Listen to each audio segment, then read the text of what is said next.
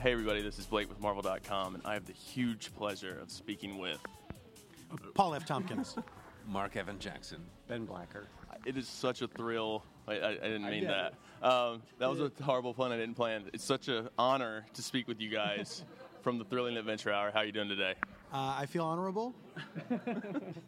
I'm thrilled, and this is very nice. Thank you. Tell me, for fans who aren't aware of the show, they've never heard of it, give a brief explanation of what the show's about. The Thrilling Adventure Hour is a stage show in the style of old-time radio that is performed monthly in Los Angeles at Largo the Coronet. It is also a podcast on the Nerdist Network that is released weekly. And for you guys, like, the thing I love about the show is it seems like you're almost reading it for the first time with me hearing it, but in a good way. Like, how much, like, you know what I mean? Is that... You're entirely on point. We rehearse it almost not at all, and Do you mean it seems fresh and conversational, as opposed to stiff and wooden? not under. Okay. I don't know. Has it ever happened that you've read a script for the first time on stage? No, I mean it like plus or minus 30 minutes, sure, but no, not for the first time. There's been a couple day ofs, but not. Yeah. I guess once in a while, and this hasn't happened in some time, but once in a while, Beyond Belief would have begun, and somebody backstage will go, "You know you're playing the doorman, right?" And it's a 3-line, 1-page thing, and you're like, "What are you talking about?" And they're like, "Oh, in half a page, you're entering." Yeah. And it's like, "What do you want?" And they're like, "English or cocaine or like some brief character description." That's happened to me, I think, in a TikTok or something, where I wasn't listed on the title page as being in that segment, Right. And then finding out, just beforehand. Yeah, go. Right now. Go. Be hilarious and brief. My writing partner Ben Acker and I feel like this is what makes the show fun and keeps it fresh for all of us who have been doing it for 9 years. What's it like, too, having the fan base just keep growing after all these years? Like, this has got to be a wonderful experience. It's not good. It's not good. It's I liked the show before it was cool, and now it's okay. It's okay. I liked the show before I was cool, and now that I am, it just doesn't seem good.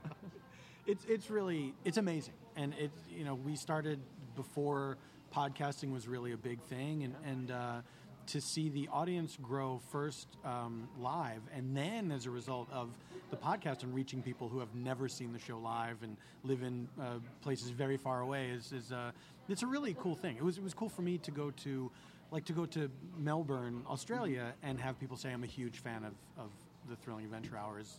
That's tremendous. And kind of touching on that too, like you do it mostly in California. What you change the process at all when you're doing it on the road?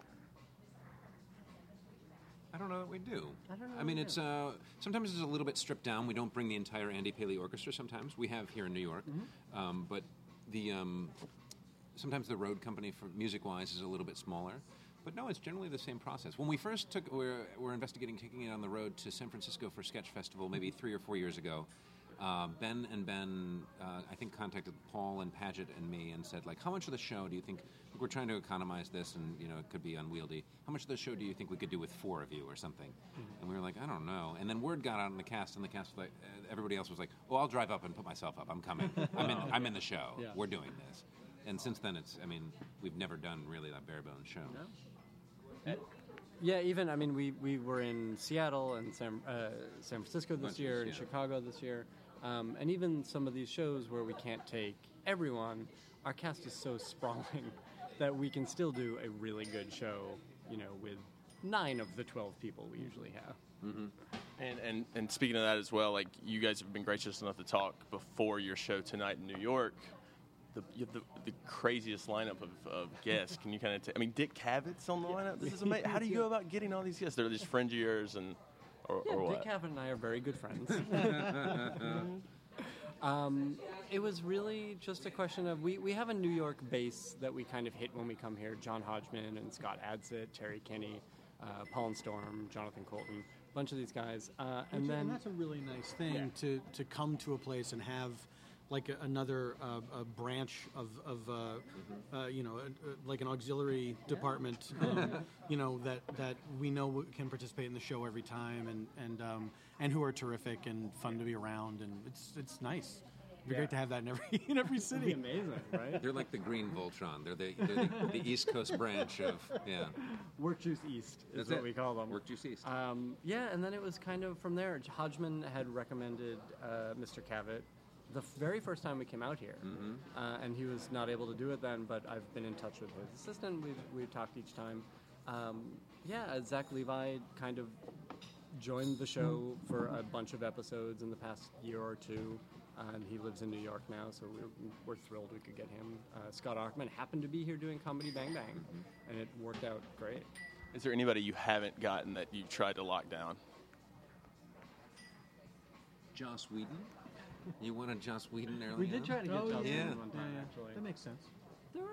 There are a handful. I don't know. We've been so happy and lucky with who we get that we never say, "Oh, I wish this person had done it." You know, when Ben and I are writing a piece, we'll have someone in mind for a particular part, and we'll usually go to that person if we can get to him or her. And invariably, that person's not available. Right. So we wind up going to our next choice, which is actually a better choice because it was written for one person. Having a different actor perform it gives it something different and something unexpected, and that's way more fun. Mm-hmm.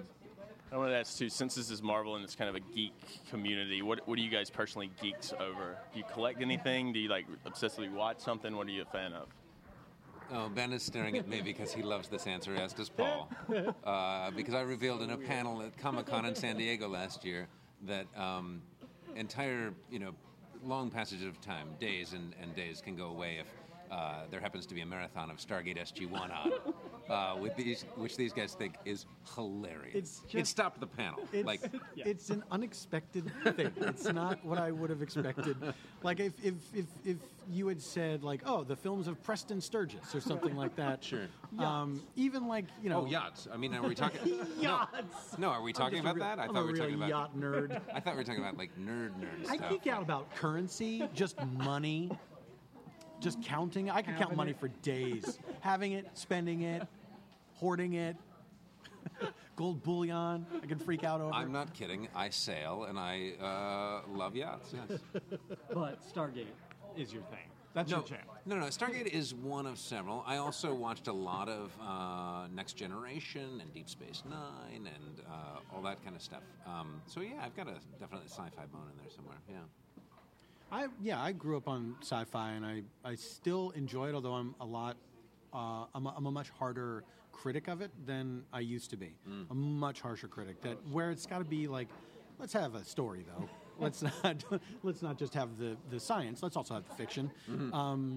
I realized I kind of geek out about theater stuff and a thing that I love movies about the theater.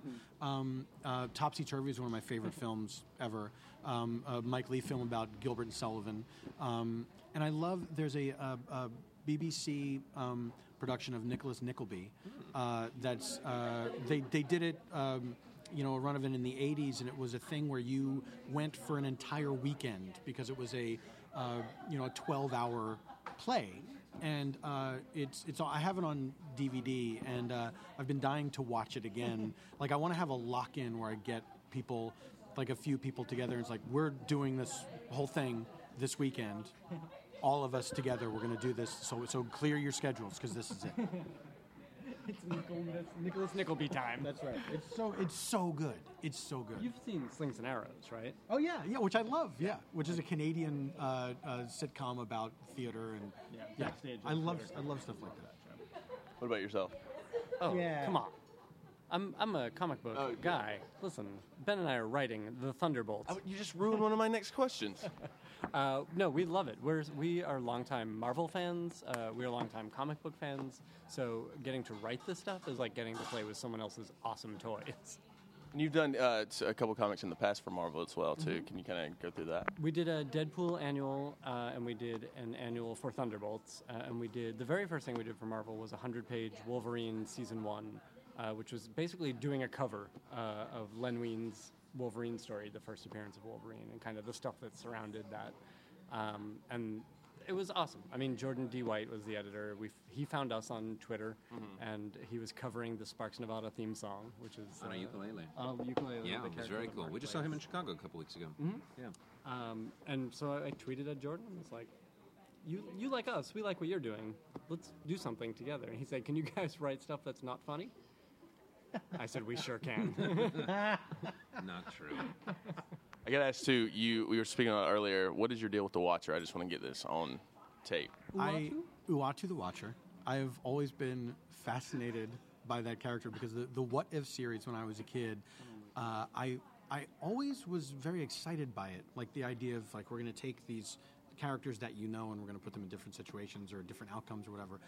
And it was always like not that satisfying, you know? Like the end was always like, oh, okay, well that was not a great what if. Because it seemed like everything wrapped up like, so we're lucky that it happened the way it was supposed to happen because we would not have wanted this reality to happen. But just the idea of Uatu the Watcher, who was, you know, all he did was watch and record stuff. He was forbidden to interfere. But then there were always stories, not in What If, but in other comics where he did interfere or, you know, whatever. But just, he lived on the moon. He had a gigantic head. And he was so pompous and full of, you know, self-regard of like, oh, what a burden it is to have to watch all these realities if you guys only knew. And I've lost touch with Uatu. I have not been keeping tabs on him, but I understand that he has been murdered. So yes, people have been tweeting this to me, and that his eyes have been stolen. I've been apprised of this development by several people online. So obviously my thoughts and prayers are with Uatu's family in this troubled time. The Watchers. And finally, last question. What's next for you guys? Oh, what's next on Stargate? What's next for you guys? What's next for Thrilling Adventure Hour? Next for me, more Thrilling Adventure Hour. I have a web series called Speakeasy, which I'm still doing, which is an interview series that takes place in various bars around Los Angeles. And I also am the host of the Fusion Channel's No You Shut Up, which is a sort of Meet the Press type show with me as the host, and the panelists are all puppets from the Henson Company. That's awesome. Yeah, it's a crazy show. If your cable carrier carries Fusion, and you might not realize that they do, look it up and check it out. It's a crazy, weird show that I love doing. thrillingadventurehour.com. Correct. Coming up, I don't know when this will air, but June 13th is the premiere for 22 Jump Street, the sequel to 21 Jump Street, and I have a little role in that. And can be seen in the trailers. Yes, for it. I opened the trailer, I think, generally, yeah. People got very excited. They jumped all over the Thrilling Adventure Hour Twitter. I got excited about it. It's great. Yeah. Thrilling rolls on. We are monthly at Largo in Los Angeles. We are doing a big crossover show with Welcome to Night Vale. I heard about it, yeah. At San Diego Comic-Con at the Spreckles Theater. To find out about tickets, go to thrillingadventurehour.com or follow us on Twitter at thrillingadv. And our Ben and my Thunderbolts, the first issue of our run, comes out June. Yeah, in Chicago they showed some art for it, and people were freaking out. So Wish I could have seen it. yeah, cool. Thanks for. You weren't at the pan. You weren't. You should have been in the audience. Wow. Awkward. This is. Yeah. Hey, can we get the check? I just got uncomfortable. Well, thanks for joining us, guys. This is a huge pleasure. I really appreciate it. And you got to get to a show, so We should do thank you. Thank you. Thank you. This is Marvel, Your Universe.